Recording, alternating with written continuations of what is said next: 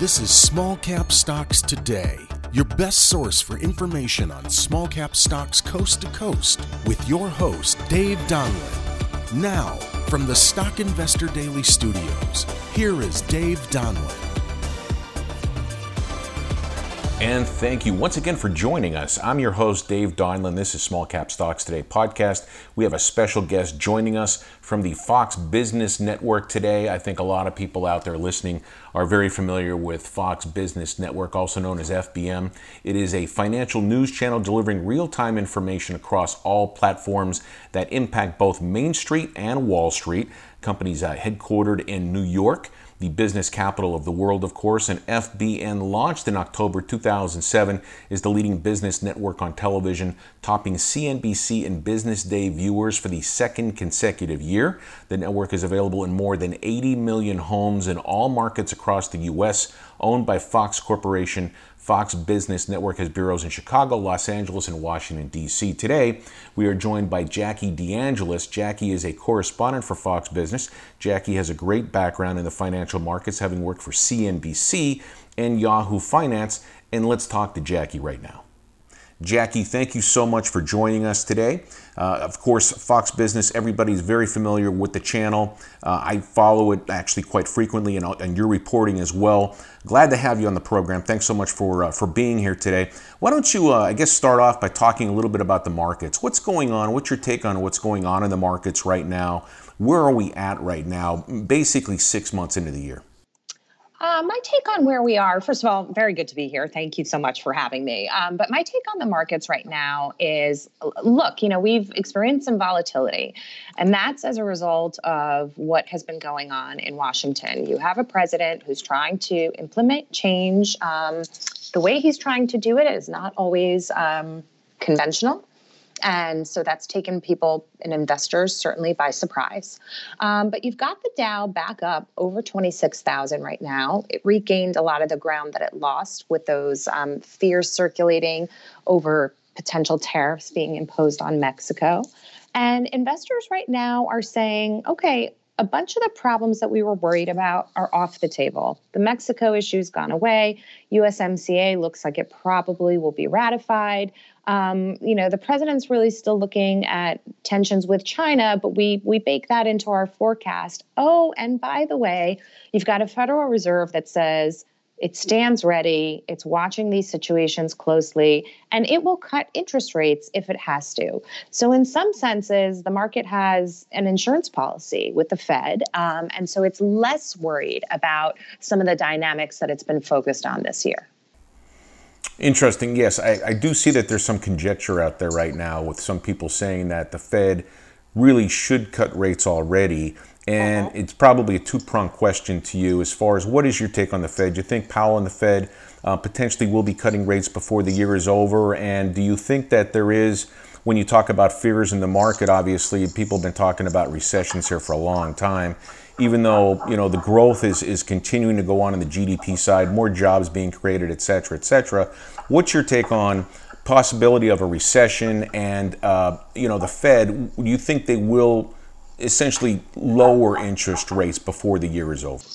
Let's start with the Fed. I do think we're going to get a rate cut. There's some market participants that will tell you they're pricing in 2, maybe 3.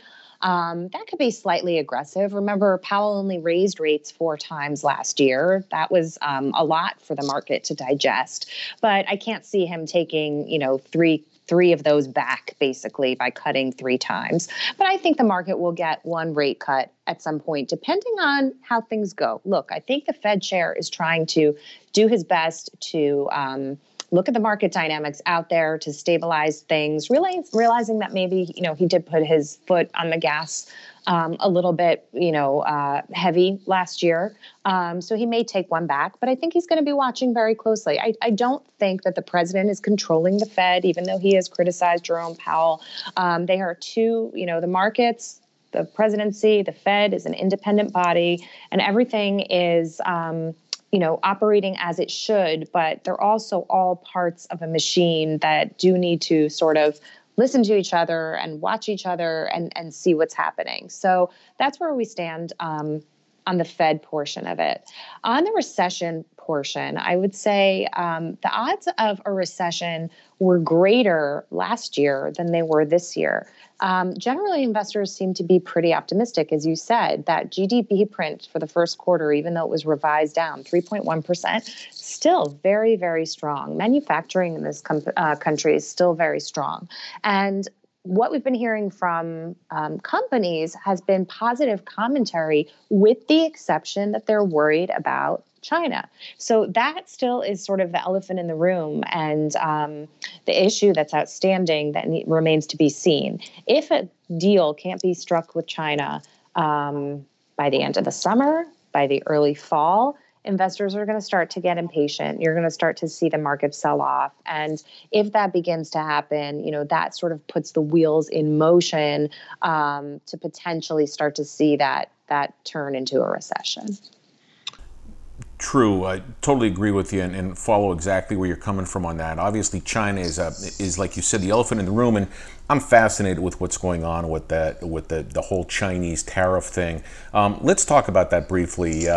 As far as the situation with the tariffs on China, how do you think that's affecting the markets now? And if a deal does get done, and it sure seems to me, at least on my end, that a deal would need to be done from the Chinese part, from everything I've been hearing. I mean, you look at the Chinese market right now, they've been pumping all kinds of stimulus into their market. I think it was Donald Luskin on Fox Business the other day talking about they are looking at their first recession ever in the history of China if they don't, have a tariff deal. Don't know how true that is or what your take on that is, but talk about how it's affecting the markets right now. It doesn't seem to me like it's really having any kind of a really serious impact. And I would think that if there's an agreement done, like you said on the timetable you're talking about with the G20 around the corner, that there is probably a prospect, don't you think, of the market actually taking that very favorably? Yes, I do. And I think basically, I think China is in a position where it needs to do business with the United States, and we need to do business with China. So both sides are incentivized here. But you're right. The Chinese economy has been slowing. And remember, everybody always says the numbers that they report are even, inflated from where analysts really think that they are. So even the fact that they've been reporting a slowdown says a lot. You have to take those numbers with a grain of salt. I think they're going to be very incentivized to work with us. However, I think the problem reached last time was that the market got a little ahead of itself. It was a little too aggressive, and it thought, it had a deal on the table and it priced a deal in before it was really locked down. I lived in Asia at one point in my life, and I was able to really observe and immerse myself in the Chinese culture. I lived in Beijing and really just see what this culture was all about. It is a very different mindset. It's a very different way of thinking coming from the Chinese point of view.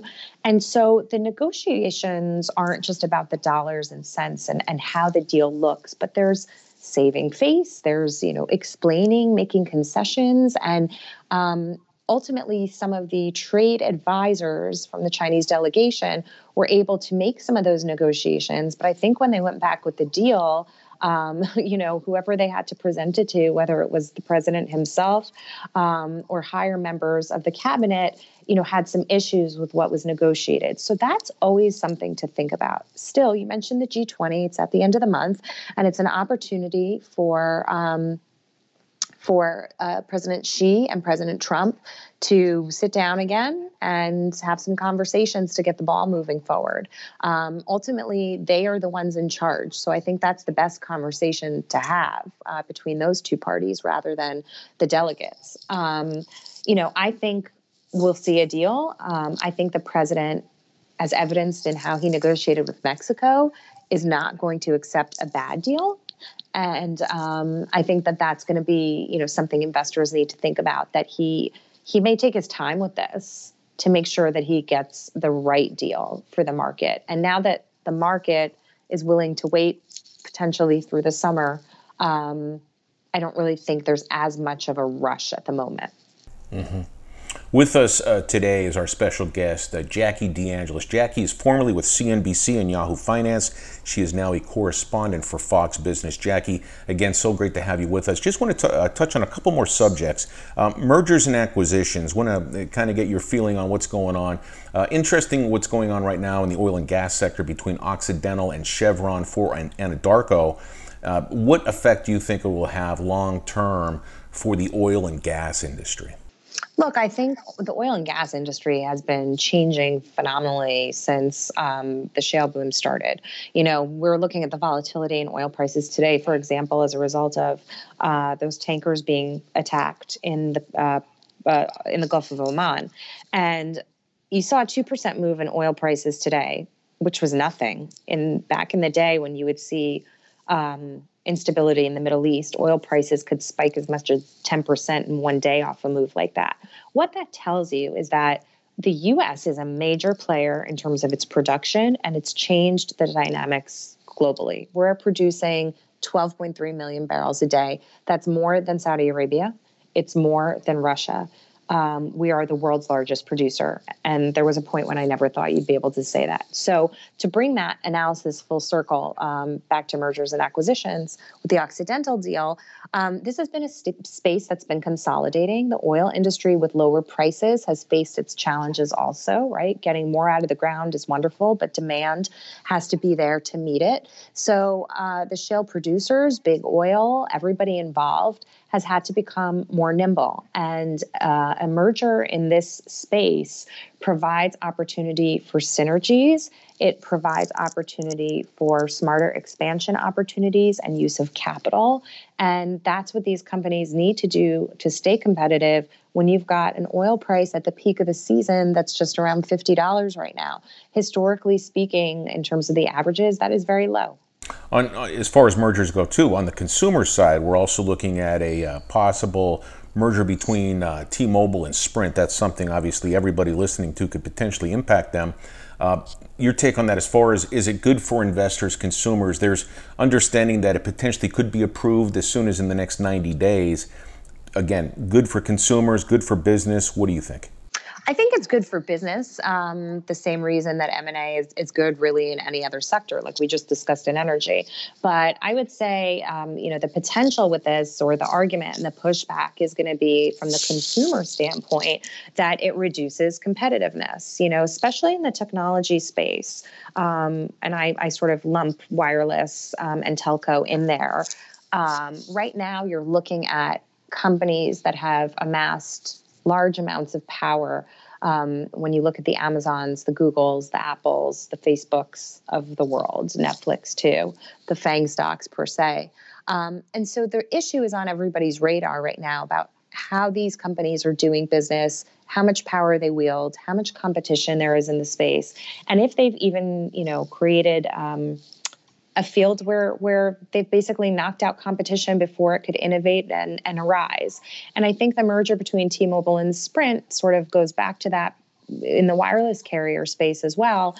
Consumers want options when it comes to who's providing service. When you consolidate and create synergies like this, there are less options. And then, if service isn't necessarily up to snuff, there's not that much you can do about it. So synergies are good for business, not necessarily great for consumers. And it's something that, obviously the FTC looks at very closely, and something that should be considered before approval is granted. Absolutely, and that's the T-Mobile and Sprint merger, potential merger we're talking about there. Last subject for you, Jackie. Really interested to get your take on this, since you're dealing with the markets on a daily basis and stocks and all kinds of factors going in. We've been talking about a host of different issues today on our interview here. There's a story out where Colorado's marijuana revenue has surpassed $1 billion. I mean, what is your take on cannabis in the public sector? We have the largest company out there is a company called Canopy Growth, which I believe is trading in the mid-40s. My reason for me bringing that up is because it seems to me as though there is a market out there perhaps a big market for these types of companies to be in the public sector, generate revenues, and actually make money for investors. Where do you come from on that, and what's your real feel from being in the markets really since this started happening out there? It is such an exciting space for investors, and there is such amazing potential for growth. Look, whether you believe in the legalization of marijuana or you believe in the CBD products, which don't necessarily have the impact of, making consumers or users feel that high, but they do have the medicinal effects, the calming and soothing effects of marijuana, for treatment purposes. This is an industry that's not going away, and I think a lot of states are looking at this. We've been talking about this probably for the last couple of decades. If you can't control the substances, then you might as well, at least when they're not legalized, then you might as well legalize them and tax them. States are going to be able to generate a lot of revenue like this, and the companies that are growing the product are going to be able to grow and do really well as more states adopt this policy. Having said that, Bruce Linton, CEO of Canopy Growth, was on with Stuart Varney one day when I was sitting and involved in the discussion in the panel. And Bruce told us, he said, the industry needs to be regulated. Right now, there are so many problems with quality, control. Consumers don't necessarily know what they're getting. There are so many of these different pot and CBD companies that it can be very confusing. So the same way, Facebook developed in this sort of innocuous way and now is facing all these inquiries about its business and privacy and all of these issues arose that couldn't be anticipated. There's going to be a lot of that in the pot space as well. So people are definitely excited. Investors are excited in buying these companies and getting in because of the growth, but it's also a little buyer beware too, to kind of see how things settle down in the industry. And that's not a tomorrow answer. That's just going to take time. Sure, and that's a great point on the regulation side. I mean, we're seeing even on the CBD side where they're having some issues, certain companies with products where it's got too much THC in the CBD products. So, I mean, regulation, absolutely, totally agree with you on that. Interesting take that you have on that, Jackie. You're on Fox Business. You're a correspondent on there. When typically are you on? When can we look for you? It's hard to say. I just started here about 2 months ago, so my schedule changes a lot. And I'm trying a little bit of everything, which has been fantastic. It's been so fun to be able to report in various settings and have more breadth to my coverage. But throughout the business day, usually between the hours of 8 and 6, I would say you can find me popping on, and also on Fox News Channel occasionally too.